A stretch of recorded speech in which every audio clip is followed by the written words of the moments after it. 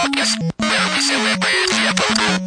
Whether you are a long-time user, a custom geek visit, or a hooligan to the community, join us as we celebrate Steve Wozniak's most famous personality tour with Ken Gagne, Mike Willis, Andy Malloy, Ivan Drago, and David Schneck. Welcome to another thrilling end-of-year episode with the Open Apple Podcast. It is late 2013 as we record this. It has been an entire year of goodness for the Apple II community, and we have brought together onto this one round table the best and brightest of the Apple II community to look back at everything that's happened and everything that's going to happen in the Apple II community. So thank you so much for joining us. My name is Ken Gagne, and join me as always is my co-host, Mr. Mike McGinnis. Hi, Mike. Hello, Ken. Hello, everyone. How are you today, Mike? I'm doing well. How are you? Excellent. Thank you. So as is tradition, Mike, you will be subjected to my interrogations today. Are you all right with that? No. Sure, that's fine. You did sign the waiver. Oh, man, I hate it when I do that. I'm sorry. Better luck next year. Darn it. And joining us will be our frequent silent partner on the Open Apple Podcast, as always, Mr. Andy Malloy. Hello, Andy. Hello, everyone. Good to be here. Good to have you here. How are you today? I'm doing good. It's a rainy day here. Good day to be indoors and recording. You still recovering from the holidays? Oh, yeah, that'll go on through New Year's. And then there are more holidays to recover from. Right. And joining us all the way back from our August 2011 episode of Open Apple is Mr. David Schmenk. Hello, David. Hello. And remind us where you're calling in from? Sunny Lake Tahoe. Sunny Lake Tahoe. So you of all of us are having fine weather. Yeah, except we don't have any snow. Oh, well, you can have some of mine if you like. It's all wet and black. No, thanks. Well, I guess that's why you don't live in Boston. Oh, well. The last guest we have on the show today reaches even further back into the history of Open Apple. He is, in fact, our first guest ever beyond the trio that actually run this production, Mr. Ivan Drucker. Hi, Ivan. Hi, Ken. Thank you for having me on the show again. It's been far too long. We're happy to welcome you back. How's life in New York City? It is rainy today, I would say. And other from that, it's wonderful. Now, is it truly the Big Apple in the sense that it is an Apple city? It is very much an Apple city, both in the retro computing sense, in that I can think of at least 3 Apple II users, and in the modern sense, in the sense that everywhere you look, there's a Mac or an iPhone. And it's the Big Apple. There's that. So Google can just stay the heck out. They are most assuredly trying not to stay the heck out. All right, so let us backtrack a little bit and explain why we are all on the show today. Ivan, what are your credentials? My credentials in the public world or the Apple II world, Ken? Apple II, sir. I started with Apple IIs in 1978 when my dad brought home an Apple II. All right, maybe not so far back. What have you done for us lately, sir? Oh, what have I done for you lately? I have been developing A2 Cloud and A2 Server, which are 2 ways of integrating the Raspberry Pi with Apple IIs to give them internet access and storage and floppy disk transfer. Excellent. So I'm sure you know our other guest, Mr. David Schmenk, whose credentials are quite similar these days. It would seem that I do. There is a lot of synergy between what David and I are working on. So, David, what are you up to?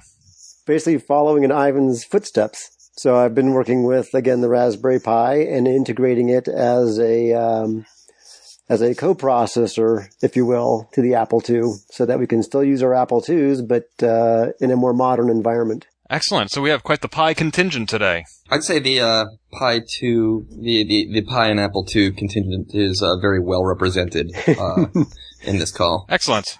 And in fact, I think I'm the only person without a Pi. Is that right, Andy and Mike? Do you two both have one? I certainly do, yep. As do I. Well, Ken, we'll have to send you one. Oh, I would love that. Why, thank you. Bribes can be sent to P.O. Box. Anyway. There's been a lot happening in the Apple II world these days. We have broken it down to several categories, including news, hardware, software, conventions, and books. Let's start with news, and there have been so many items these days happening in the Apple II community. Let me rattle off a few of them off the top of my head. We got Mr. David Schmenk right here on the show, who plugged a quick cam into his Apple IIe. Richard Garriott went on Kickstarter with a Shroud of the Avatar successor to Ultima, where he sold $10,000 copies of Akalabeth. The Computer History Museum released the source code to DOS 3.1. Jason Scott and the Internet Archive transitioned to JS-MES, the online emulator, into the Internet Archive and connected with tons of old software games and programs. Jim Sammons announced the SoftTalk Apple project. Sheppy announced the S Prize. LucasArts shut down, and Jordan Mechner posted the source code to Prince of Persia. The Steve Jobs film came out. And John Romero released the Apple Time Warp podcast with Craig Johnson and many other goodness. So what I would like to know, starting with my co-host Mike, what would you say has been some of the biggest news items this year?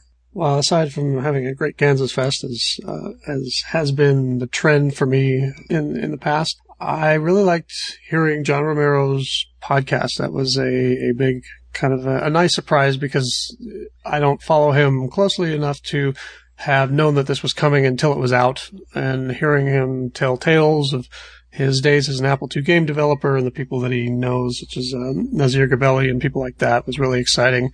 I have been having a lot of fun with David Schmeck's Apple II Pi card from the hardware end of things. And Rich Dreher also did another run of CFFA 3000 cards, and I thought that was neat to see that a card that's for a very specific hobby like ours, and it's kind of a small community, continues to sell as well as it does. Yeah, we'll certainly be getting more into the Apple II Pi and the CFFA and the hardware segment of the show. The Apple Time Warp was, I think, a surprise not just for you, but for almost all of us. I, too, don't really follow John Romero closely except on Facebook, but I didn't hear any announcement that the show was coming or anything, and it's been quiet since its release back in October. However, in a tweet, Craig Johnson did confirm to me that there will be more episodes in 2014. Mike, do you really think that there's enough history to the Apple II game scene to warrant a dedicated podcast just to that?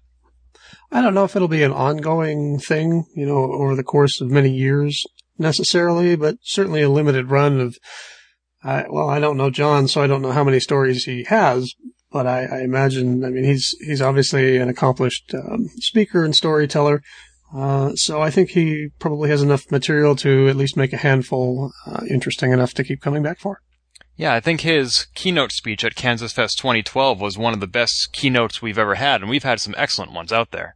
Mm-hmm. And that's partly due to his connections to the Apple II programmers that have developed so many games over the years, and his ability to connect with them and get them to contribute to whatever he's working on. I hope that he continues working those relationships. I agree. Andy, what would you say has been some of the big news this year? Anything catch your attention? Well, Sheppy's S Prize really caught my attention. I love that he just went wild with this project, put up a website, started taking pledges from anybody rather than, I believe what he originally set out to do was to create it with just him seeding it with money. I just checked it, and it's only $20 away from $2,000. So I'm hoping one of our listeners can pop over there and put a little bit more money in the pot. Basically, I think you've gone over it on the show, but it's to create an SMB, a file system for the Apple II GS, which would allow much easier connection to Windows file systems. Macs can use it too, and enable a lot of things to open up. So that was an exciting piece of news for me this year. Yeah, there are many different ways to connect the Apple II to a modern computer, but as these computers advance and the Apple II pretty much stays where it is, some of those old networking protocols are being sunsetted, and we need to develop newer, more modern connections, and I think SMB will do that for us. Yeah, it should poise the Apple II GS well for the future if we could get this going.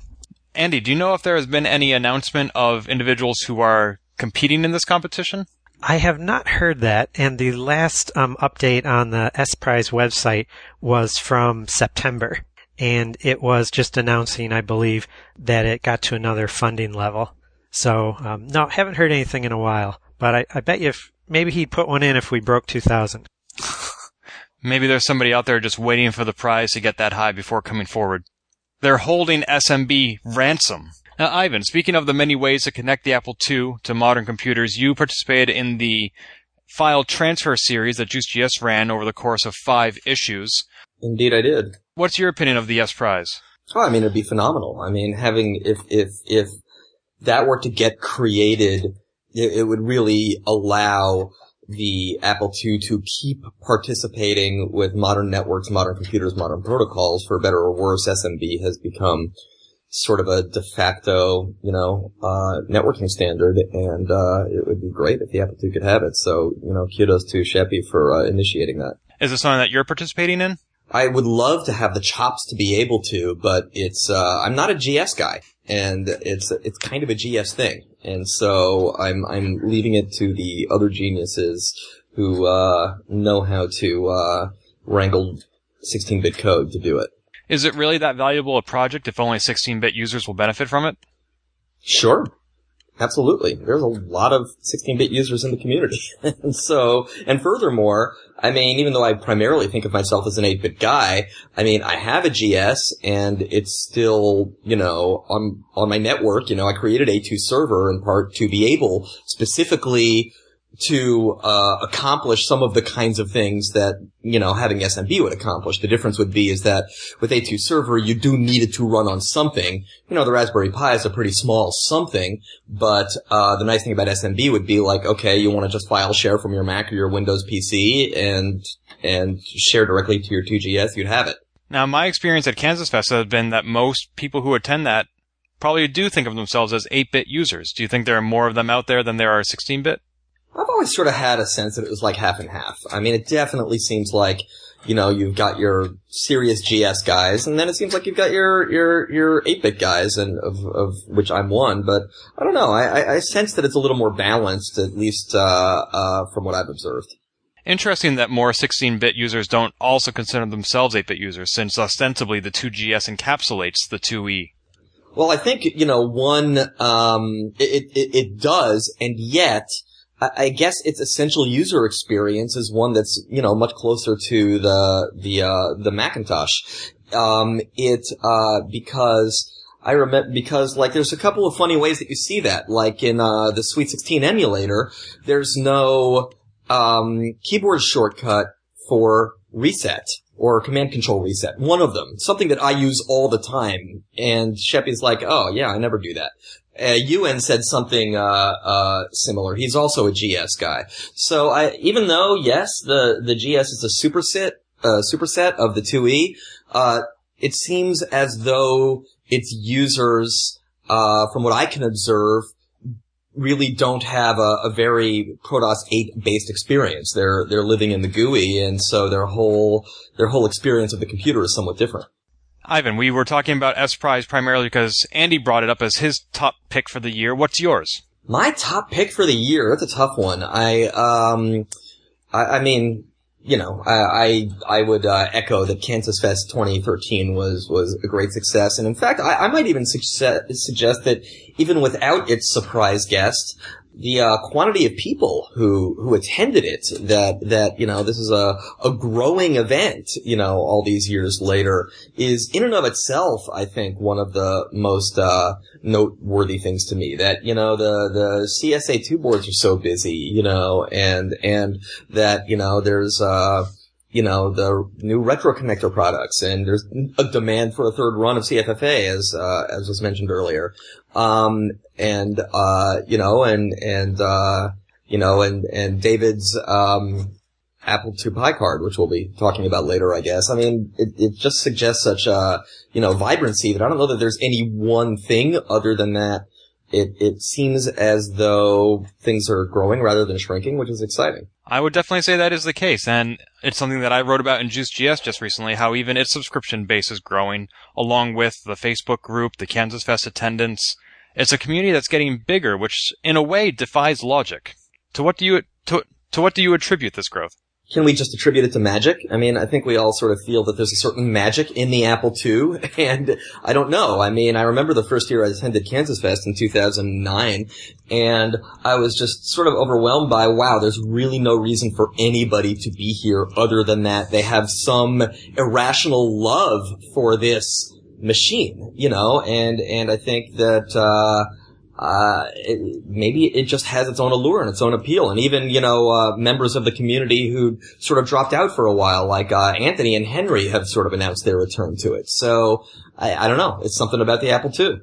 That's true. One of the news items we didn't put on the agenda, or maybe we didn't, I forgot to mention it, was the pending return of both Reactive Micro and Ultimate Apple II, the latter of which is something that, our friend here, David, will be talking more about when we get to the hardware segment. But in the meantime, David, what are some of the top news items on your reflection of 2013? Well, I will kind of reflect Ivan's sentiment that it really is the culmination of everything. It really feels like an Apple II renaissance is occurring, and like I say, with the growing K-Fest participation, the growing subscription to Juice.GS, it feels like everybody maybe have been a little fed up with the antiseptic computers that we have to deal with on a day-to-day basis, and are looking for something a little more interesting, and they're kind of returning to their roots or something. Well, what do you mean by antiseptic? How does the Apple II compare to it with a modern machine? Well, everybody has their iPads, and everything is kind of canned. You got your Windows 8.1. I'll leave that laid there.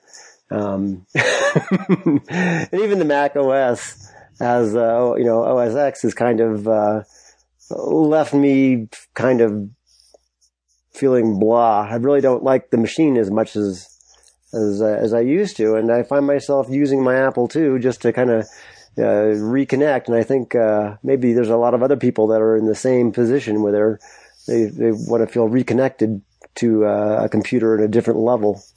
So thus we see all these great little projects and software and organizations that are getting a kind of resurgence.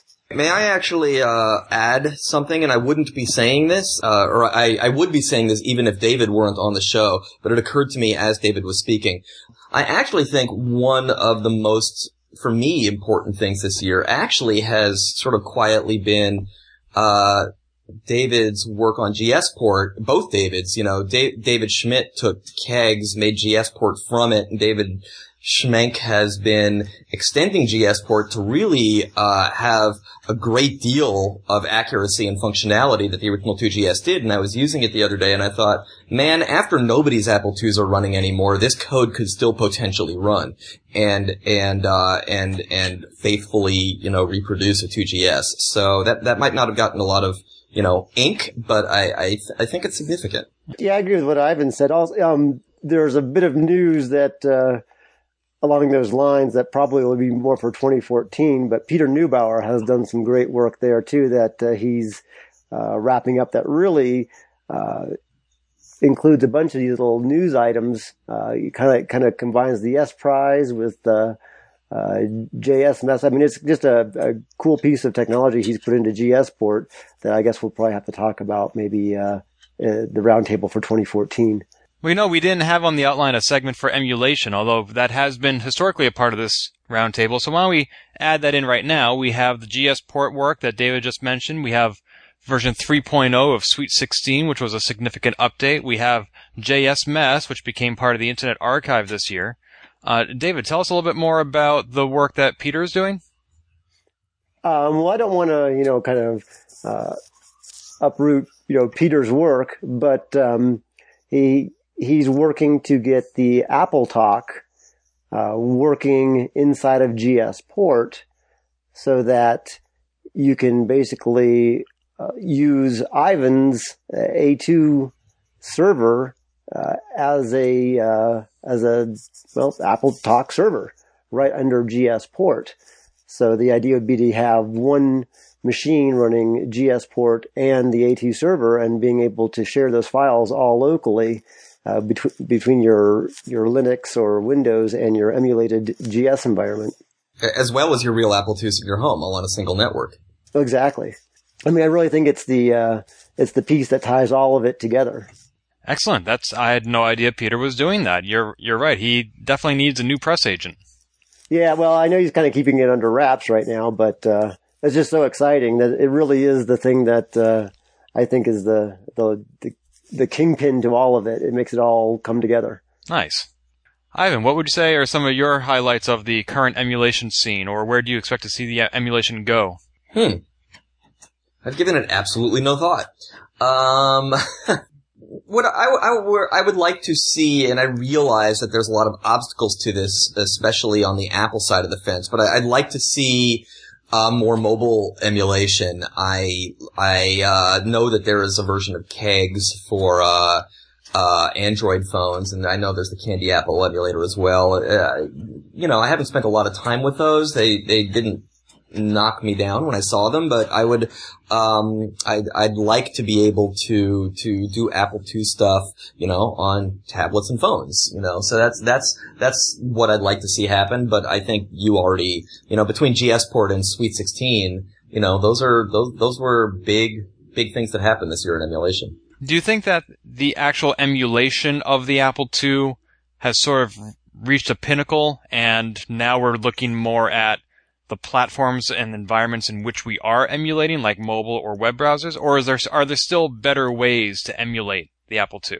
It's an excellent question. I mean, I think the emulators, I think you're right. The emulators have become very refined over many years, and I do think that, between, I'm on the Mac side of the fence, but so I haven't looked at like WinApple in a while, or AppleWin, but between Virtual 2 and Sweet 16 and GSPort and AppleWin, those are all really fine emulators. And so while sure there are things that could be improved within them, I do feel like those things are more fine-tuning at this point. I do like the idea of a project like JSMS where you don't actually, need native code to run it, that you can just actually run it in a browser, because I do think that is that'll make the Apple II available to many more people than is ever possible. And there are other Apple or JavaScript based 8-bit Apple emulators out there. So, that's an area where I see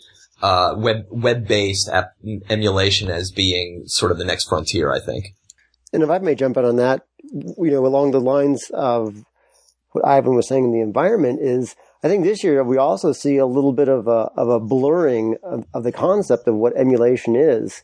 With the retro connectors, being able to use your Apple II keyboard and your Apple II joystick inside of an emulated environment, it starts to blur the concept of what an emulator truly is when you get to use some of your hardware peripherals right in the emulator. Same with the Apple II Pi. The idea is that the emulator part it still sits inside some actual Apple II hardware. So where does the line go from an emulator to an actual upgrade, if you will? Yeah, it's sort of like when you restore a vintage car and you have to replace every single part. What's left? Exactly. Andy, what's your take on the current and future of emulation? Well, I thought an important point about all the ones that Ivan mentioned is that each of those emulators has had updates in 2013. So we've got, all projects seem to be going strong. It's great to not have anything dead in the water. So I think that was positive as they keep refining them and adding tweaks and little fixes. All the developers are on board and alive with those projects. That's a very important point. A lot of these programs, they sort of just flounder until they're homeless, and then somebody has to adopt them and refork them or branch them and bring them up to speed. Whereas these programs that we're talking about, they're alive and well. Mike, what about you? How are you in emulation doing? I don't do that much emulation. Okay, why is that? I live in an environment where I have actual apples, and I just prefer the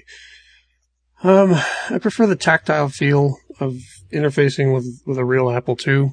Mm-hmm. And I know that logically that may not make a lot of sense, especially if somebody's developing and they're compiling. It's going to be quite a bit faster to do it on your MacBook Pro emulating an Apple IIe as opposed to the real thing. But for me, there's something about having the real machine in front of me and working on that can't be replaced with emulation. Now, as has been mentioned, that line is becoming more and more blurred as you're able to now plug in your Apple II joystick into a PC or your Macintosh and vice versa. So I'm interested to see what the future holds. No, I absolutely agree. I can pull up using JSMS, LoadRunner, or Choplifter in my web browser and show it to somebody, and they might say, oh, that's neat. But then they walk into my office at work where I have an actual Apple II on my desk, and their eyes just get big, and they say, oh my gosh, I remember that from when I was a kid. And I turn it on, they say, yeah, that's the sound it used to make. I remember that.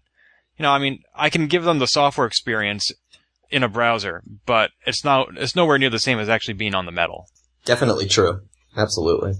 And honestly, most of the reason I use emulators is just because I'm incredibly lazy, and therefore I am most happy when I'm in a prone position with my MacBook Air 11-inch. But it's much more satisfying actually typing on the Apple II keyboard, hearing, what that sounds like, feeling what it sounds like, seeing the CRT monitor and what the actual, characters look like on it. It's a different thing. Absolutely. So we've been skirting around the issue of hardware quite a bit because we have our own section dedicated just to that, because every single year we look back and we say, how is it that a machine that came out 35 years ago still has new hardware being developed for it? And yet it does, sometimes even more so than new software. We have the rise of the Raspberry Pi and all the many interfaces that David and Ivan have created, including the Apple II Pi, which is going to be sold shortly from Ultimate Apple II, which along with Reactive Micro is making a comeback. In their absence, Charles Mangan with Option 8 has made a great job of releasing new hardware, like the retro connectors that interface keyboards and computers, joysticks, computers, and the Y cable for the Apple IIe card for the Mac, which has been so hard to find. Rich Dreyer did a third run of the CFFA 3000 and another run of CFFA 1s that work with the Replica 1, including the Replica 110, which Vince Briel just came out with this year on the 10th anniversary of his original Apple I clone. And there's also been various items like the SD Disk 2 emulator that came out. So let's start with Andy. What do you think is the state of the hardware for the Apple II? Why is there so much coming out, and what's your favorite if you have one? Well, I've enjoyed seeing the projects. I've especially enjoyed the ones coming out of Japan. The Disk 2 emulator, I think that's one of the only emulators that can use SD cards as opposed to like CFFA or Tony's work with compact flash and also disk drives. So I've also enjoyed, though, seeing the hardware out of Japan to interact with VGA. I believe there was one at Kansas Fest this year, and it was, I believe, $50 or something quite inexpensive. And Tony, again, had showed that connecting the Apple II to a modern LCD monitor. So those ones piqued my interest. David, what about you? I assume you have a little bit of favoritism toward the Raspberry Pi devices. I do. But there's a couple other projects that are out there. The Arduino has taken a lot of the maker market by storm. And you see those showing up in some of these Apple II products. And I think having a small microcontroller that has a nice development environment that will plug into an Apple II has created a larger, relatively speaking, market for things like retro connectors and some of these SD disk emulators that perhaps we might not see without that Arduino infrastructure in place. So I think that's given a real boost to some of the things we're seeing right now. Yeah, it's really interesting, the availability and accessibility of these new, smaller modern computers like Arduino and Raspberry Pi has, in a way, been what's necessary to take the Apple II to the next stage, where, a single expansion card can only do so much, but the Raspberry Pi is so powerful in and of itself that the Apple II can now tap into that, or even vice versa. And I don't think it's just so much the hardware either. It's some of the hacker ethos that surrounds it, where they are able to, share the software and make it available for others. That kind of, makes it fit, I think, well in the Apple II community. It's kind of the same, Woz's original, ideas for the Apple II, just kind of re-envisioned, 35 years later. Yeah, no, I see that as well. I do think that the whole rise of Arduino, not just technically, but culturally, to create this sort of common platform for hackers is dovetails, very nicely with the Apple II, and it's telling that, if you read the official Raspberry Pi User's Guide, which is a publication that the Raspberry Pi Foundation publishes, there's one of its 4 sections is on how to get started hardware hacking. That's just very appealing, I think. Excellent. Well, Ivan, since you have the mic, let's talk to you about hardware. Okay. What do you want to know? I want to know, what are some of your favorite hardware devices that have come out for the past year, or how can you explain their proliferation? Well, I feel like I would be echoing, that I do think that sort of, Arduino has been a big deal. Raspberry Pi has been a big deal. These things do create, the platform. I mean, I also think that with, the Apple II, it has such a spirit of openness that it just seems like, I mean, I don't know because I'm not a hardware developer, so I don't really get it fully. I just don't know. I can't explain what a chip does, but clearly other people do. And therefore, it's just as I'm thinking, hey, I could, write this code that does this thing. Somebody else is thinking, hey, I can make this card that creates this new thing. So, I mean, in some ways, I think it is just, a blank slate waiting for people and evidently an inviting one. So I don't know that it's any one thing. In terms of favorite products, many, I like a lot of the ones that have been said this year, but I actually do wish that I could just nominate the CFFA 3000 every year. Every single time I use that card, I'm just like, this is the greatest peripheral that anybody has ever made. I know that's not 2013, but it's just I really think that card is a masterwork. So I'm just gonna say it. As well you should, sir. Don't hold back. For me, 2013 was the year when I finally installed my CFFA 3000, so I finally have some experience with which to agree with your assessment. So nice when we can see things the same way. I know, it's such a nice change from the usual vitriol. Mike, what about you with hardware? You being someone who prefers the original metal, you must be quite the hardware guy and have an opinion on some of these pieces. Well, I'll just continue the theme of the show so far and say that I'm really looking forward to, I'm enjoying, I guess, the potential of the Raspberry Pi project, the Apple II Pi project, if you want to call it that. One of the peripherals that I had growing up for my Apple II Plus was the Lego kit with the controller card, and you could build little robots and make them do things with your Apple II. And this Christmas, I got the Lego Mindstorms EV3 kit, which you can apparently program with a Raspberry Pi. You can build your robots and control them and program them with the Raspberry Pi. So I'm really kind of champing at the bit to try out the Apple II to Raspberry Pi to Mindstorms interface and see what I can make happen there. Again, every time Rich does a run of the CFFA cards going all the way back to, 10 or 12 years ago now. Wow, it's a long time. I always buy one or two of them. I've got an ever-growing stack, and I don't know why I feel the need to, but I'm always glad that I do. I love getting new software. I love seeing new software products released, but there's something neat about getting a box in the mail and opening it up and having this shiny new product in my hand that I can physically hold and play with and stick in my Apple IIe. Again, that's sort of along the same lines as why I prefer using a real IIe to emulation. There's a very visceral and immediate response, emotionally almost for me when I have these. When I have the hardware there to play with. I wholeheartedly agree. Again, when I'm at my office and somebody's looking at my Apple II and I pull out my CFFA 3000 and I show to them what it can do and they say, wait, when did that come out? Because USB came out after the Apple II. I'm like, yeah, this card just came out last year. They're like, how is that even possible? And why? Who's doing this? Well, the one thing that I feel that I wish Rich had been able to incorporate in the 3000 is the Bluetooth file transfer ability. There was a product a couple of years ago that never really went very far called the iDisk that had that. And man, I've got that running in one of my 2Es, and it is neat to just be able to transfer files wirelessly from my PC right over to the Apple IIe like that. And I've been lobbying Rich, and he keeps promising that if there's another revision of the CFFA, that will be one of the main features that he puts in there. So fingers crossed. I just might mention that actually that would be really awesome, and I hope he does. But I don't know, I hadn't thought of it before, but I'm about to push out a new release of A2 Cloud with A2 Server to sort of try to get exactly that experience, not quite as viscerally because it's not stored on your Apple II, but it's like, oh, you've got a Mac on your network, you drop a disk image into it, and boom, your Apple II is able to access it instantly. That's, I think that's kind of a holy grail that we'd sort of like to have. So yeah, let's, it would be nice to.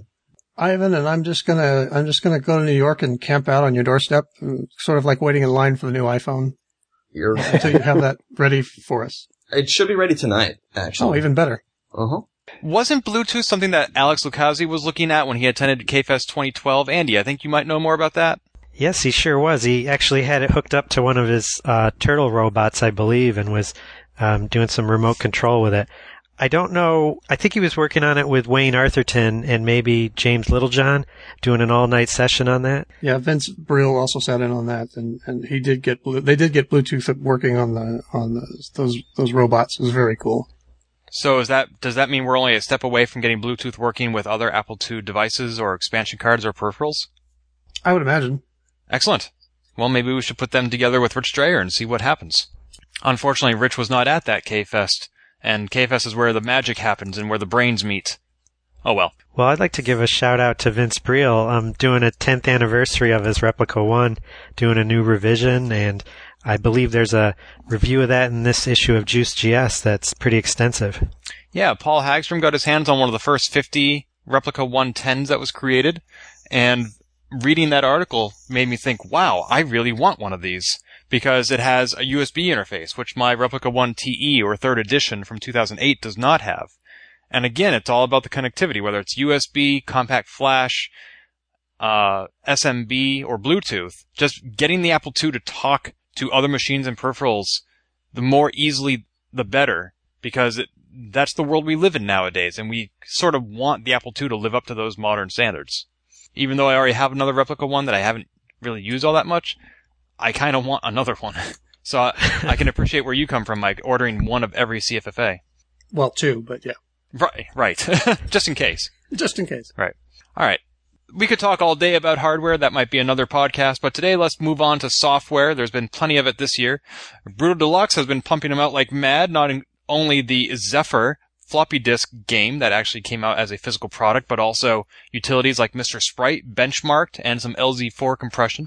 Ewan Wanup, telecommunications genius, has been focusing on some offline utilities like ByteBagger and ChewBagger and RAM Runtime, as well as updating some of his existing programs like Snap. Hugh Hood came out with Apple II Works Envoy for the Mac. Nathan Griffith came out with a GIF converter. Let's not forget Martin Hay and Seth Sternberger and the rest of them who are all working on Lawless Legends. And by the rest of them, I am also including Brennan Robert, who was on the show recently. We talked about emulation, so that has its own category. Bill Buckles came out with a bunch of programming utilities. There was the Shell Shock Tank Battle game. And Mr. Brian Peachy released his first assembly game, that being Lamb Chops with an exclamation point. And I somehow missed the fact until I saw it on Google Plus that there was a physical version of this game that he released on 5.25-inch floppy disk in a baggie on eBay. And I don't know why I didn't get one, because I'm his biggest fan and he should have given me one just because. But he didn't. What a jerk. Honestly, he's never coming on the show again. Fine with me. So, let's start with Mike. What do you think about the software scene for the Apple II? Well, like I said, I'm always a big fan of seeing new products, software products come out, because it's fun to discover new and interesting ways that I can use my old equipment. I mean, let's face it, nowadays, you're hard pressed to come up with anything completely brand new and innovative. And I think Sheppy had said something about that at a recent Kansas Fest, where what we're seeing now, for the most part, is iterations and improvements on existing ideas and product lines. And so it's always great to see something where, yeah, okay, the GS port stuff existed before, but in combination with what Ivan's doing with the A2 server and A2 cloud and the Apple II Pi card, it's taken in a whole different direction. So that's always fun for me to see, and it's important because to me that indicates that there's still life and interest in the community, and it's not just a bunch of people trading disk images of old disks. And the other product that really kind of got my attention was Brian Peachy's game. Actually, I'm not really much of a gamer these days, but the fact that he did it to learn Apple II assembly language is inspiring to me, because that's something that I've kind of been trying to motivate myself to do for quite some time now, and seeing somebody else be successful at that is good motivation for me, especially with the Retro Challenge Winter Warm-Up about to start. So I've entered myself into that, based largely on my inspiration that I got from Brian's game. So what you're saying is that if Brian can do it, anybody can do it. Well, yeah. I'm just kidding, Brian. I think it's awesome. Thanks. And it is helpful to have a specific project in mind that you're going to use this new skill to do. Yeah, exactly. I mean, if you just go into it going, gee, I want to learn assembly language and I don't really have anything in mind, I think it's a lot harder to stick to it than if you have set goals and maybe an end final complete product that you're working towards. So can you give us a hint as to what your end game for the retro winter warm-up is going to be? Yeah, I kind of want to do a multimedia, like either a sound or a video thing with the Apple III. Neat. We look forward to it. Me too. Ivan, what about you with software? What about me with software? I really need to give you very specific prompts. I apologize. Well, what are some of your favorite software releases from the calendar year 2013? I honestly have been so consumed with A2 Cloud and A2 Server. It's been a little bit narcissistic of me, I suppose, that I've sadly not really looked very closely at a lot of what's out there. So I feel like I'd like to be able to, I was excited about Lamb Chops, just I didn't actually play it yet. It's been on my list of things to do, and I didn't actually even know that it was in a physical version, or I would have loved to have bought that. That would have been fun. I think that there's a lot of things that I have been meaning to look at that I just haven't looked at yet, because I've been just like, as soon as I finish this thing that I'm working on, then I'm going to look at everything else, and then somehow the thing that I'm working on is never quite finished. So I'm not going to weigh on things I haven't tried. But I was excited to see that Lamb Chop came into existence just by virtue of, hey, a new Apple II game. Like when I was a kid, it was like, what else did you really want other than a new game? And so, the fact that, that just existed made me happy. Would you say that the Apple II scene is growing faster nowadays in hardware or software? Feels to me like hardware. It just seems like I'm amazed at the number of hardware products that people are coming out with for it. But at the same time, as you mentioned earlier, Ewan's pumping stuff out and Brutal Deluxe are pumping stuff out and Lamb Chops. So I don't know. So clearly there's things happening on the software front too. It's my perception that there's a bit more on the hardware side. It seems like it's been that way for a couple of years, even before the accessibility to crowdfunding and 3D printing. I wonder what those latest revolutions will see brought to the Apple II. Yeah, I find it, like, for me, it's surprising because hardware is just, impossible to me. Like, it's just, pure magic. Like, I don't actually, like, David, I know you described, the Apple II Pi card to me as being, somewhat simple, but, to me, it's just I have no idea how you made that. You might as well have, made a time machine. So, I think that, it's especially amazing to me because it's I can write software, but I have no idea how I would make anything new hardware-wise. So I feel it's nice for me because it really still has that magic component to me. I don't know how they did this. It's just magic, but here it is. It does something. So David, what are some of your software picks from 2013? Well, again, it's why I like the Apple II retro scene, because we have a couple releases here from Brian Peachy and Bill Buckles, which is very old school, going, using tools of the day. And actually, Bill cracks me up because he's always complaining about how he has to go fishing, yet he's been more prolific this year than ever.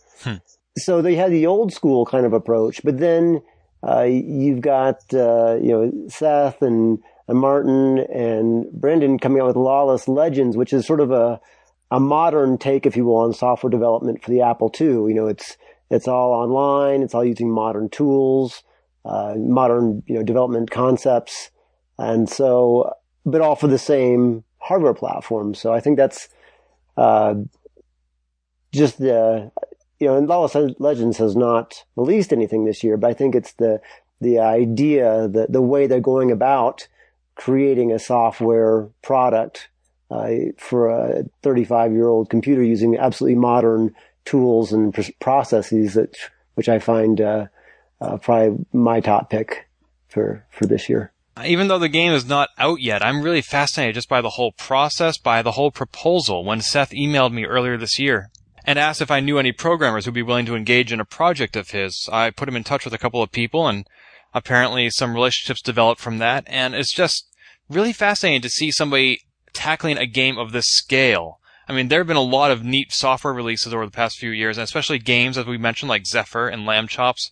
But something as encompassing and consuming as Lawless Legends, I don't think we've seen the likes of since Jeff Fink released Silver and Castle, and that originally came out about 15 years ago. I mean, can anybody else think of an RPG or some other sort of game that is going to take that long to play and to develop? Not for the Apple II. Right. And it's coming out for the Commodore 64 too, which, I tried not to hold against it, but it's cool that they're doing this cross-platform development simultaneously rather than porting it after the fact.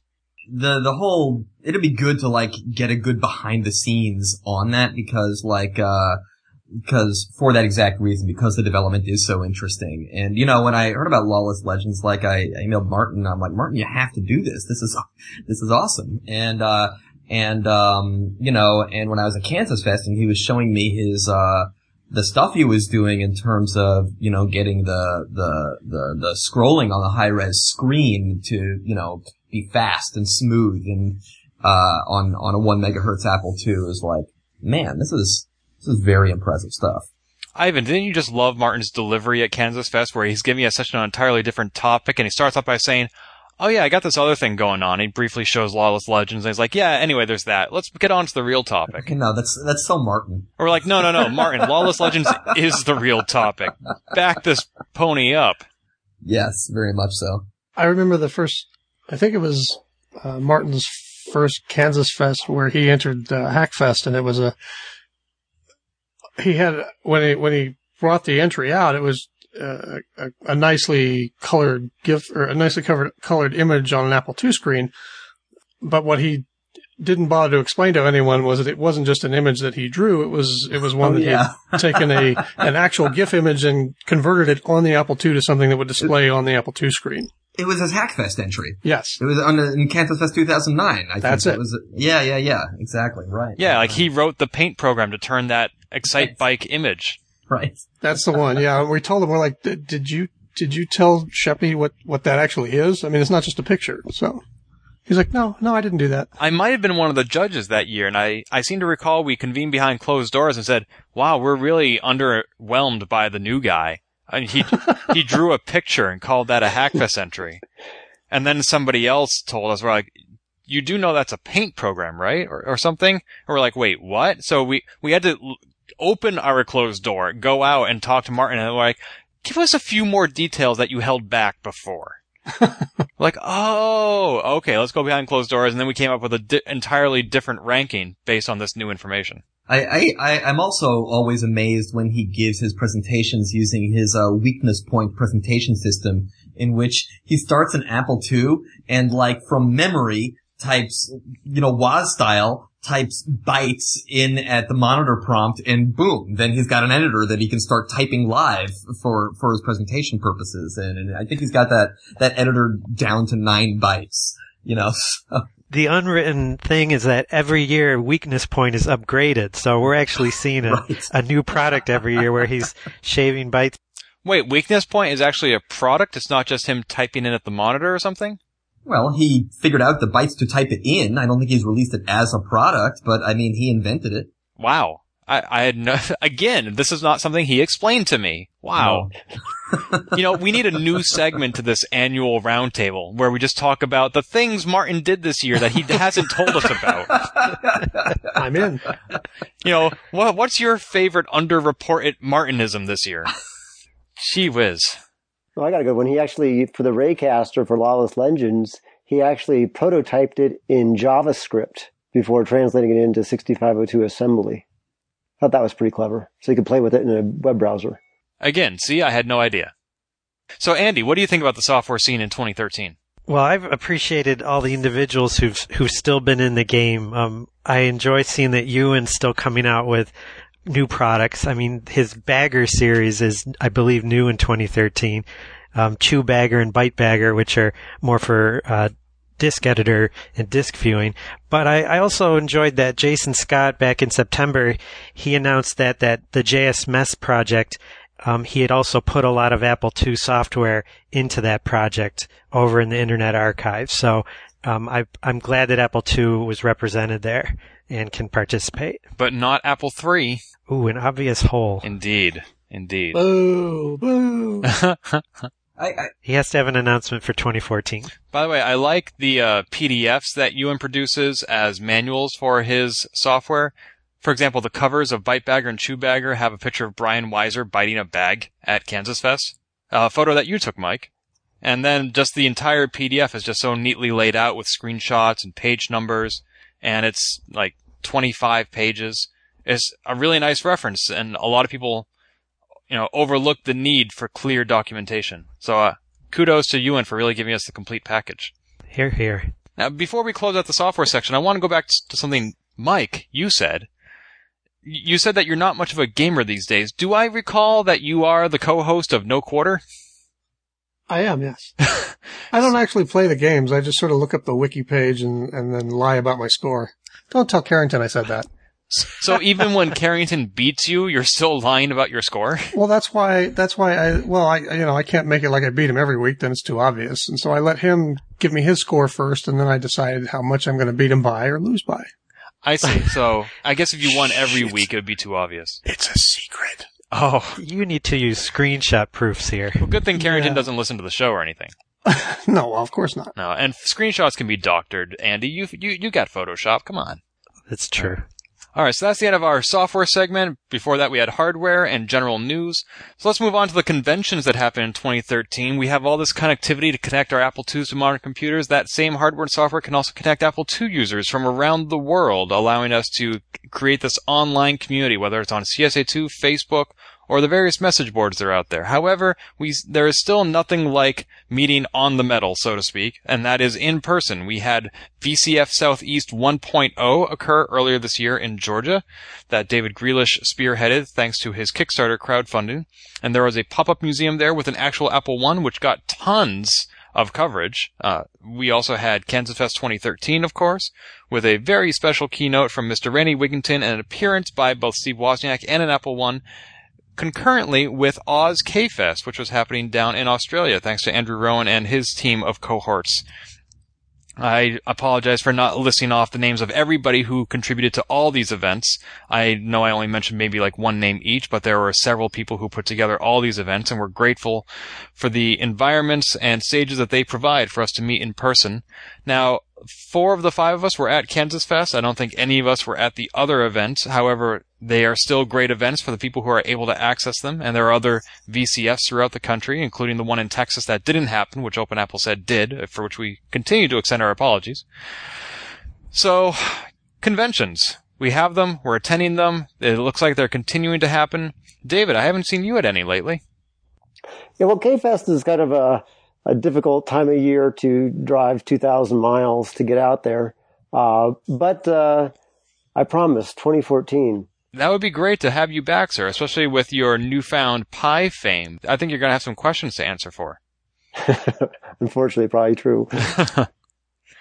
Are there no other conventions closer to you? You can't be that far away from all sorts of events that happen in California. Well, no, it used to be that we'd have, the Vintage Computer Festival out in Mountain View, and I'd go there, but that kind of got shut down a number of years ago. So I'm really not sure what vintage computer goings-ons we have really out west anymore. Yeah, it's a shame. I mean, there are various one-offs at the Computer History Museum in Mountain View. I think that may have been, or it was near at least, where those 5 Apple I's were all powered on at the same time earlier this year. But right. Those are kind of hard to plan for. Right. You always hear about them at the last moment. Right. Same thing with the Homebrew Computer Club reunion that just happened last month. Attendance at that was very limited to those who had advanced tickets. Oh, well, I do hope to see you in 2014. That's a great prediction. What about you, Andy? Well, I'm definitely going to be attending Kansas Fest 2014. I'm also going to go to Vintage Computer Festival East, which is version 9.1 due to the hurricane that wiped it out last year. But that's going to be in, I believe, April, and there's already about a day full of workshops. There's at least 12 exhibits already on the roster, and Apple IIs are represented there. So for folks who are in New Jersey or the East Coast, That would be a neat place to have a little mini K-Fest gathering of folks who are part of our community. I'm in. Excellent. Yeah, that's April 4th to the 6th in Wall Township, New Jersey. Be there or be square. I just love that location too. That old Army radio base and the museum in there. That's also fantastic. If you haven't actually spent time strolling around that, like they have like source code from like the Apollo mission computers and things like in bound volumes. It's like super interesting. Awesome. Yeah, I was there for VCF East back in 2011. Andy, you were there as well. I think, Ivan, you were there the next day, so our paths didn't cross, unfortunately. That's right. But yeah, it is a pretty cool event. People who have a broad interest in all manner of retro computer platforms and the history thereof, I definitely recommend attending. Just not only for the event, but as Ivan said, for the environment as well. Speaking of, anybody who is geographically able to attend that to have a little mini reunion, I'm going to be in Chicago the weekend before Kansas Fest. That is July 19th and the 20th. And there are a lot of JuiceGS subscribers in that area, and I'm sure that there are even more Apple II users in that area who don't subscribe to JuiceGS who should. But maybe we can get a little Chicago group going for that weekend. Maybe just go out for dinner or something. If you're listening to this show, drop me a note. What self-respecting Apple II user wouldn't subscribe to JuiceGS? There are some. I'm not going to name names, but, Actually, I guess I don't owe any confidentiality to people who don't subscribe. People who do subscribe, I do. Shame-based subscription model. It's so great. When I discovered that JuiceGS existed, I got so excited. Like, I can't believe this exists. And, so I just feel like, as an Apple II user, like, the existence of JuiceGS and Kansas Fest, like, just are like, wow, this is the greatest thing ever. I was faced with a unique dilemma today where I actually had to buy some JuiceGS, which I don't usually do. Like, I want to give some back issues to a friend and I wanted to pay for them.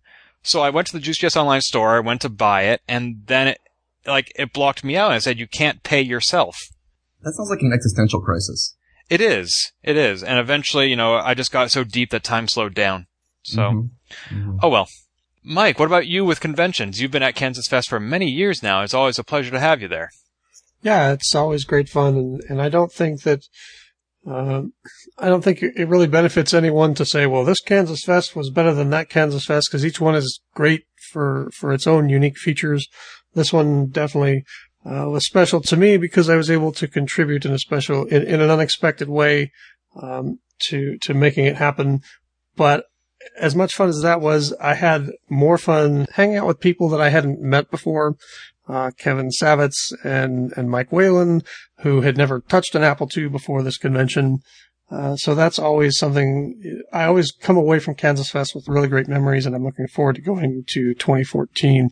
I do wish I think Kansas Fest is actually the closest convention to me geographically, and that's a good 9-hour drive away. So I don't know, maybe it's time to start a VCF Rocky Mountain or something. I'm sorry I won't be able to join you on the drive to Kansas City next year as I have for the past 2 or 3. Well, your company, of course, will be missed. I think I'm going to be driving out with Tammy Hansen again, like you and I did last summer, and she and I drove back from Kansas City, and it was a pleasant road trip, and I'm looking forward to seeing her again. Yeah, and Kansas Fest 2013 was awesome with your contribution of bringing Woz there, which was a small part in us acknowledging you with the Apple II Forever Award, which is you can't get a clearer signal of us saying, we like what you're doing, we want you to keep doing it. That was a really special moment for me, and it meant a lot, and I tend to get emotional when I try to talk about it, but that was really neat. And again, all the first-timers, there are, I think, probably about a dozen first-timers, including Mike Whalen, who I didn't realize until after I've been talking to him for like a full day, like, oh, you're the guy from Twitter who I talk to all the time. It's always funny to start putting those virtual faces and real faces together. Yeah, those aha moments are always great. And finally, Ivan, you have been to VCF, you've been to Kansas Fest. I don't suspect you're going to go to Oz K-Fest anytime soon, is that correct? I mean, I'd like to, don't get me wrong, but I don't have specific plans for it. But I do plan on going to Kansas Fest every single year that it exists, so I don't expect this coming year to be any exception. Now, Ivan, you have been so, as you said, in the trenches with your A2 Cloud and A2 Server projects this past year that I can understand if maybe you might get a little burnt out and need some time off. Would that ever prevent you from attending Kansas Fest? No, but it's interesting that you mentioned that because unlike practically everybody else who talks about how great Kansas Fest 2013 was, like I was basically miserable the whole time because I didn't have A2 Cloud ready. And was just like not sleeping trying to get it done and then I had difficulties during the demo. So I definitely intend to come as a tourist next year, not with a whole lot of projects to show off, maybe I'll have a point release to one of these things, but, when I realized how much more time I spent on it even after I got home, I realized really just how, far from done it really was. I think it's time for me to come and relax and hang out and meet new people and old people as well and enjoy that this next year. I can wholeheartedly commiserate with being overcommitted at Kansas Fest and can recommend the experience of not being so. Okay, I will take your advice to heart. I was actually relieved when Woz left early. Why is that? Well, because I worked closely with him to get him there. I sort of felt like, and this is totally ridiculous, of course, but I sort of felt like I was like sort of responsible for making sure that he had a good time when he was there, and I was kind of worried about that and how it was going. And when he left, then I could just relax and enjoy the rest of the show. Well, yeah, you're a host otherwise. Yep. All right, so moving on, we have lots of literature that's been published in the past year, not just 4 issues of the awesome magazine known as Juice GS, but also about a half a dozen books, voluminous volumes that have come out in actual Dead Tree edition. We have The First Apple from Bob Luther, which was funded on Kickstarter. We have the Woz Pack, originally by Steve Wozniak and then remastered by Bill Martins and Brian Weiser of Call Apple. Sophistication and Simplicity from Dr. Steve Wyrick, based on his history, the Apple II history website. Jonathan Zuffi also turned his website, The Shrine of Apple, into Iconic, which is a coffee table photo book. And then we have a broader appeal book called Keep It Simple about the design of early Apple products. So this is not just all self-funding either. Some of these books actually have real publishers and distributors. It's great that there's this renewed interest in Apple and especially Apple history, perhaps due in part to the passing of Steve Jobs. But Mike, do you have any favorite books among them, or do you have any explanation for why there's suddenly this proliferation of Apple II literature? Well, I don't really have an explanation. I do have my favorites. I got the Jonathan Zuffi book last week. It showed up in the mail, and I've really been enjoying that. It's a fabulous piece of Apple II history, and the photographs are great. And it's not just Apple II; it goes all through Apple's history and the Mac and stuff. So, but it's really well done, and I'd say a nice companion piece to some of the other more high-end coffee table type books that have been put out by Apple and others over the years. Yeah. And I've also been I just started reading Sophistication and Simplicity by Dr. Steve Wyrick, who's been on our show before. And I saw there was a thread on CSA2 about that book, and somebody was saying that they were reading it so much they were having a hard time keeping it clean, and the dust jacket was getting worn and torn. And I kind of laughed because that's sort of my experience as well. The one thing that I wish is that there was some sort of ebook version of it, whether it was something you buy through iBooks or a PDF that he charged for, because as great as it is to hold the book in my hand, you don't have the searchability features that you would if you're reading it through the iPad. It's easier for me to carry my iPad onto an airplane, that sort of thing. Yeah, I wouldn't be surprised if there's eventually an ebook edition of Sophistication and Simplicity. They probably want to saturate the market with the hard copy edition first and then resell the PDF version to all the people who already bought the hard copy. Sure. Double dipping. I'm all for it. That's right. And what about you, Ivan? Are you much of a reader these days? Books are for burning, right? I have a very limited attention span. Mm-hmm. No, I'm very excited by these titles, and I'm very eager to read Steve's book. I like that it's not available in an ebook yet. I kind of feel like it's just there's a little bit of like time travel going backwards every time I turn on my Apple II, and that was how you learned about things, was from books, So I'm actually very much looking forward to that read. Yeah, of the 5 books I mentioned, that's the only one I own so far. I would have bought it had Steve not sent me a review copy for Juice GS, which I much appreciate. But I don't think I'm the target audience for Wozpack. I would love to take a look at Iconic, but the special edition that comes in the Apple II inspired slip case is the version I would want because it's so gorgeous and it's so expensive that I can't justify it. And the other two books, I wouldn't mind reading the first Apple, just haven't gotten around to it. I thought I like backing Kickstarter projects. I didn't back that one, but I want to support it in some way if I can. What about you, Andy? You have a comprehensive list on your website of Apple II books. I'm sure you're happy to see that there are more coming out. Well, I was thrilled that Steve Weirich's book came out, but I was most surprised about the first Apple. I have the book.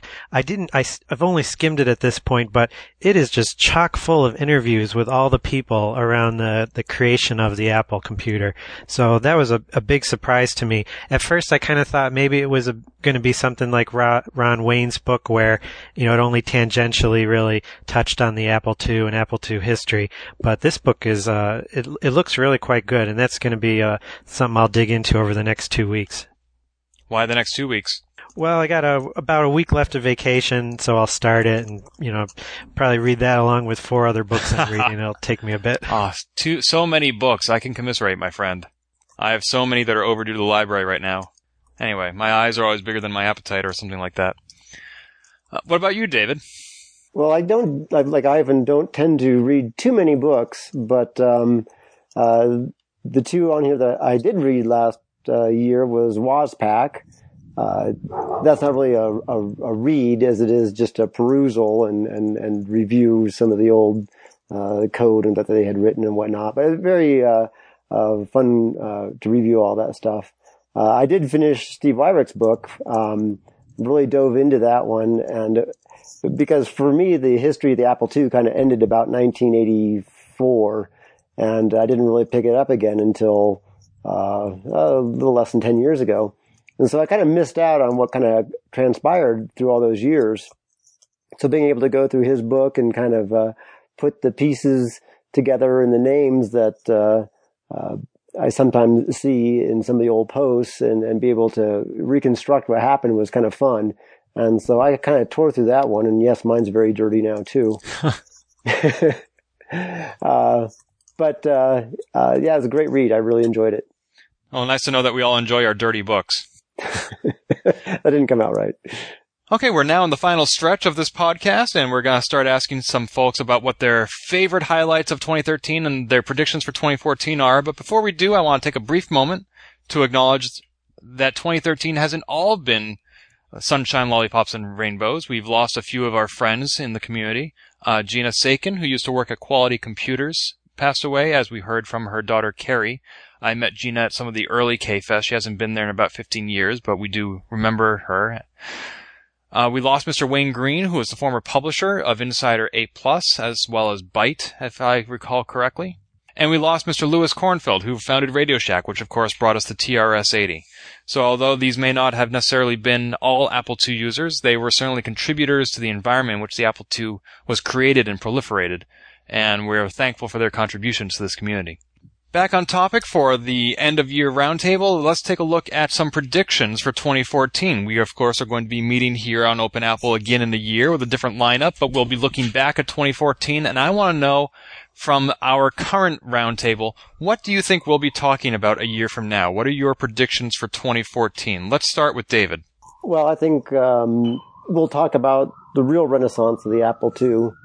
I think 2013 was just a warm-up for 2014.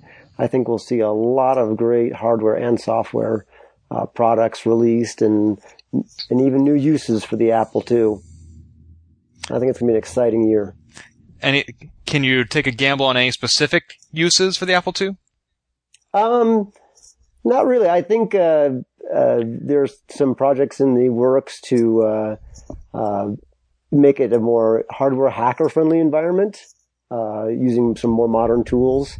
And I think there will be some emulation that comes along that makes a much more cohesive environment with modern environments in the Apple II environment. So I just think there's just a lot of stuff coming to fruition here shortly that we'll all get to play with in 2014. Excellent. I'm looking forward to it. I hope that you're going to be a part of it, you and your pie. Okay, I hope so too. Ivan, what do you got for us? What are you looking forward to in 2014? I'm looking forward in 2014 to I think the refinement of some of these things that we've sort of seen introduced, you know, in 2013. I mean, it's like I wouldn't say I'm, you know, able to see the future so much. And it's like, oh, somebody's gonna come out with this thing that I never thought of already. But I mean, I just feel like, to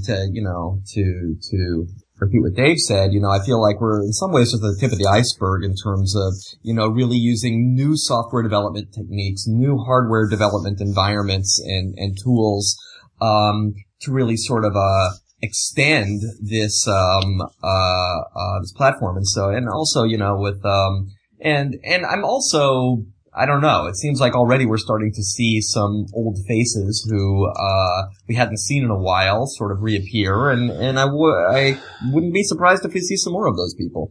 So that's I would certainly look forward to that. What sort of faces are you referring to? The kind that people have on the front of their heads.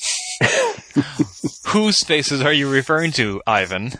I wasn't referring to, I mean, in terms of people that we've seen, I mentioned Anthony and Henry earlier, in terms of people that we may see again.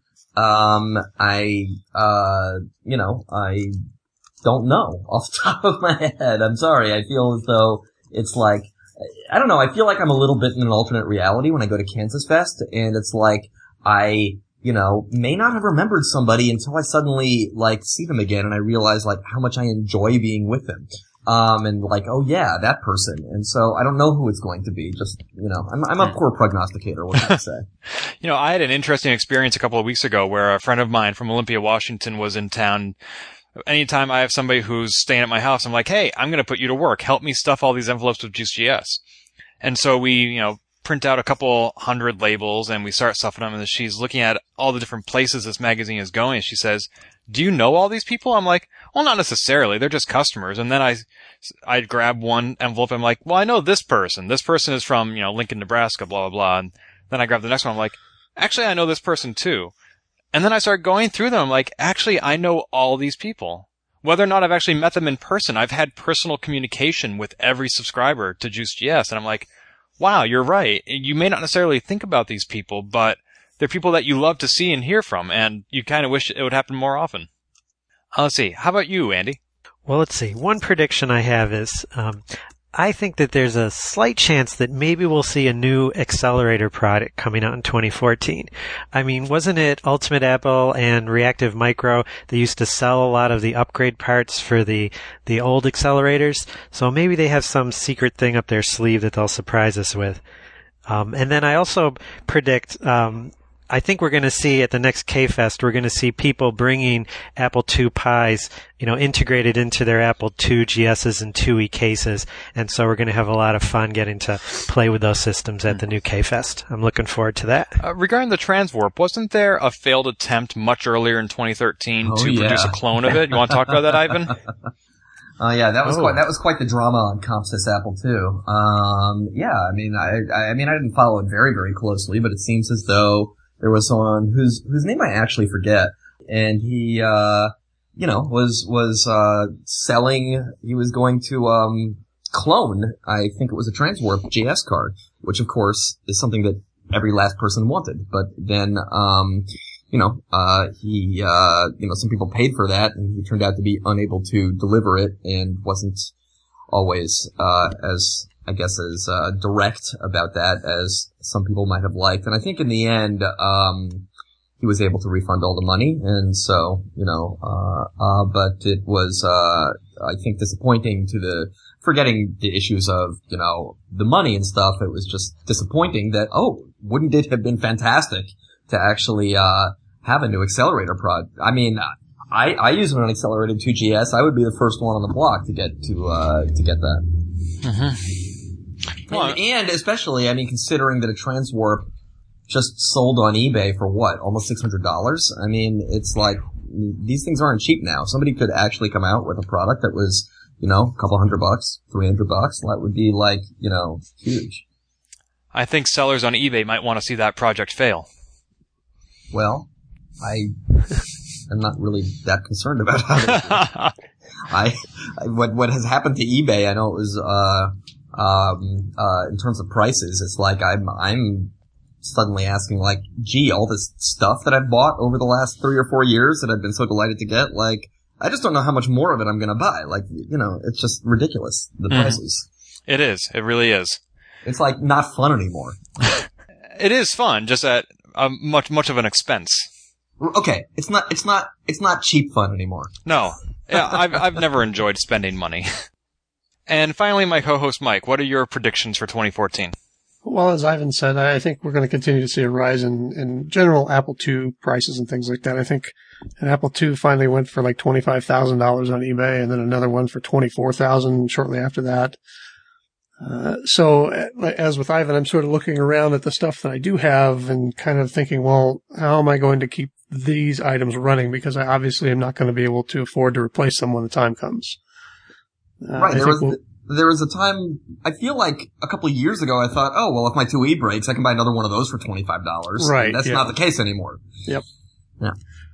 I think we'll see a continued evolution of existing products, sort of made to do new things and new functions that maybe we hadn't thought of before. For example, the JSMS existed before as an emulator, but until it was integrated into a web browser and given that backend that the Internet Archive and Jason Scott gave it, it's now become this entirely new thing. And the emulation software existed before, and obviously the Raspberry Pi has been around for a while, but seeing those two things combined to become something else, in the Apple II Pi product and the software that Ivan is developing is really neat to see. And I think we'll see continued evolution in that sort of new ideas.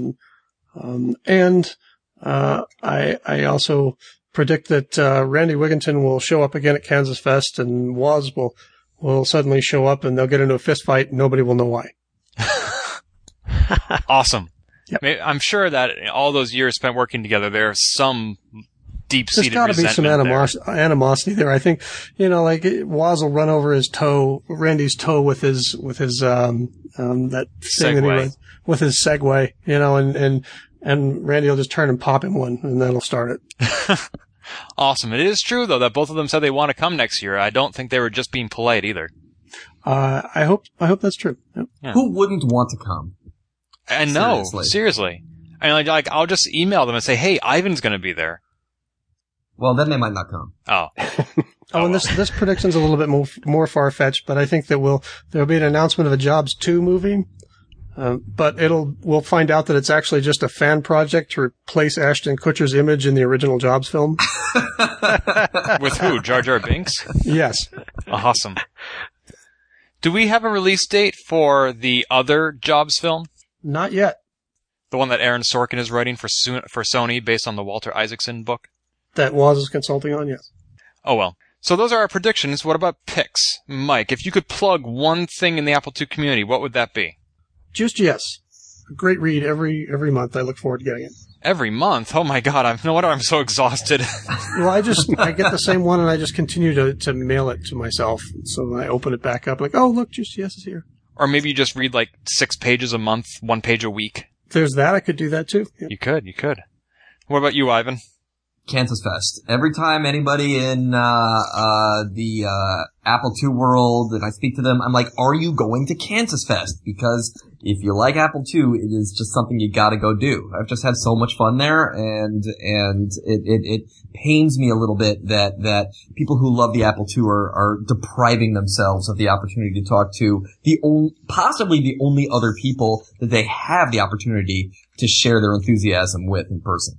Coming to Kansas Fest, you sort of have this experience of, I finally found my people. I did. When I came there in 2009 and Jason Scott gave the keynote and he was talking about Apple II and text adventures and bulletin board systems, I'm like, what happened?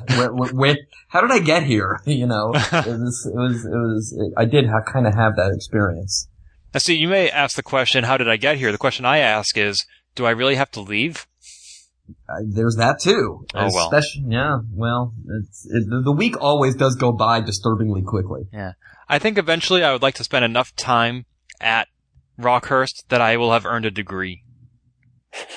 Okay, you have fun with that. Thanks. David? I'm actually going to go with the online forums, the ComSys Apple II and even the Facebook group, where I think it kind of brings a lot of like-minded people together, not unlike JuiceGS or KFest, but in an online form. And reading Stephen's book, realizing what I missed out on in the day with the Apple II online BBSs and Genie and all those online services. This, for me, is kind of the Apple II version of those in the modern day. Now, I am on Facebook daily as part of my work, so I've been active in the Apple II enthusiast group, at least as a lurker. I'm not so much on CSA2, but I can say on Facebook, in March of this year, I wrote in JuiceGS that it had 642 members. As of today, it has 1,007. Wow. Right on. So, for those of you who are active both there and on CSA2, can you estimate which one would you say is more active? Oh, I'd absolutely say the Facebook group is. I think the Facebook, because you can include pictures and videos and such. Yep. Well, and it's Facebook. Everybody's on it all the time. Yeah, it's like a job. I took a 30-day break from Facebook recently and found that the only thing that I missed was the Apple II and the Apple III enthusiast groups. Oh yeah. Oh man. That's the only reason I'm on there. Yeah, it's for those two. I personally feel that Facebook is given more voice to insipid comments in the history of civilization that I'm not sure it's worth it. I think it's bringing us down. Except in the Apple II enthusiast group. Of course. I kind of wish the Google Plus group for Apple II enthusiasts was this active. Yeah. Well, then they would have to make Google Plus better. But they haven't. You don't think Google Plus is better than Facebook? I don't think anything Google does is usable, but that's just me. A topic for another day. Mm-hmm. Wow. For what it's worth, I just took a look at the Apple II members roster and sorted it by date and subtracted 7. And it looks like the 1,000th member to the Apple II enthusiast group was Clint Thompson, who joined the group this past Wednesday, that being Christmas. Congratulations, Clint. Clint. All right, You win nothing.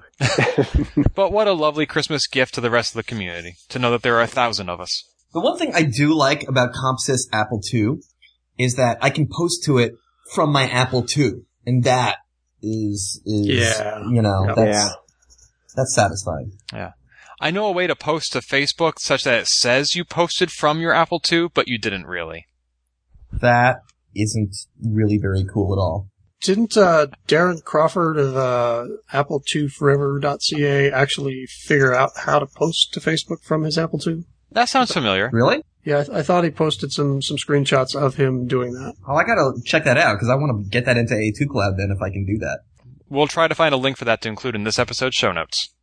It may require you going to Facebook to read it, though. So you have to use a non-Apple II to figure out how to post from your Apple II. Sorry. Well, I was able to post my Apple II Pi, so I was using at least my Apple II keyboard. That's something. And finally, Andy? Let's see, I'd like to plug a website that it hasn't been updated recently, but I just discovered it. It's called the Gallery of Undiscovered Entities, and it's devoted to old Apple II software that is very rare and put out by very small companies that never got widespread distribution. Sounds great. And the reason why I discovered it is that there was an auction on eBay for the game Queen of Phobos, which went for almost $600 2 days ago. And it only came out with about 150 copies. It was one of those early bagged games. And this site just has a bunch of history about all these little tiny companies that never made it, but still put out, neat products and neat screenshots, and the artwork on some of the covers of these games is pretty cool. So it is at gue.cgwmuseum.org. Thanks, Andy. And you're right, that hasn't been updated in a while. Looks like 2011 was the last update. Yep, that's right. Although I did talk with the site owner, and he's still active and communicates. So that's excellent. So those are all our participants' picks. Before we wrap up for the evening, let's ask, do we have any parting shots? Is there any last message that, if you could say anything to the Apple II community, and you can because you're on this podcast, what would you want to say? Mike? Sure. That's what you want to say to the Apple II community? Sure. I don't have anything. No. Okay. Andy? help increase the Apple II games section at Moby Games. I've been working on posting stuff there recently, and I think more of us should get involved with that. That's an excellent call to action. Thank you, sir. Ivan. Check out all the stuff that gets released. Anytime there's any new software, anytime there's any new hardware, like, go to the websites, check it out, download if it's free, buy it if you think you can afford it. Like, all of these things are the lifeblood of the community. If we didn't have new stuff in it, it would be just a strictly looking backwards thing. And to keep it vibrant and fresh, supporting the developers of new Apple II products, even just by sending them an email and saying, "Hey, great job! I love the retro connector," or whatever it is that you love. I think is something that everyone in the community can do, and will help keep it going. Yeah, feedback is very important. Let the person know in a public or private medium, and there are plenty of public mediums from Facebook to Twitter to CSA2 or privately via email, that you use their product and you liked it. And if you don't like it, don't be a troll. Let them know how they can make it better. Totally. And, and it gives me pleasure to be able to, send that to, express my appreciation to someone who's made something I like. And it means a huge amount to me when I get an email from somebody that said, "Hey, I checked out your stuff and I dig it." It's like, it's a little thing, but it actually is it's meaningful. I absolutely agree. And finally, David. Apple II forever. Truer words have never been spoken. There you go. All right. Well, geez, now I feel bad for not saying anything. Have they inspired you, Mike? Got anything you want to add? No, that just made me feel bad. Oh, okay. Well, thank you all so much for joining us. It's been a wonderful opportunity to look back at the Apple II community in 2013 with these brilliant and motivated geniuses in the Apple II community. Thank you so much for your time this evening. It was good being here, Ken. Thanks, Ken. Thanks for having me on. Yeah, thanks, guys. Yeah, thanks for coming back on the show, each of you. And so, to close out, this is Ken. This is Mike. This is Andy. This is Ivan. And this is Dave. And you've been listening to Open Apple.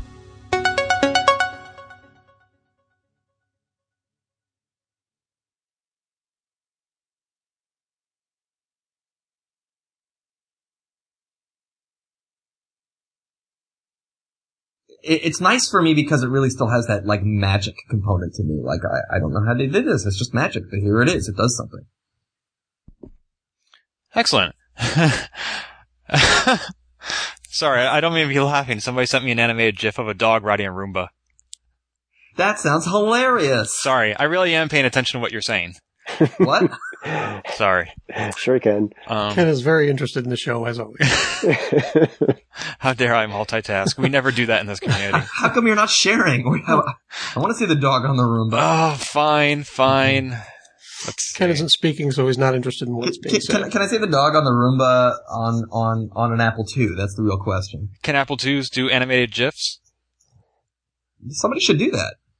I'm going to put my dog on an Apple II right now.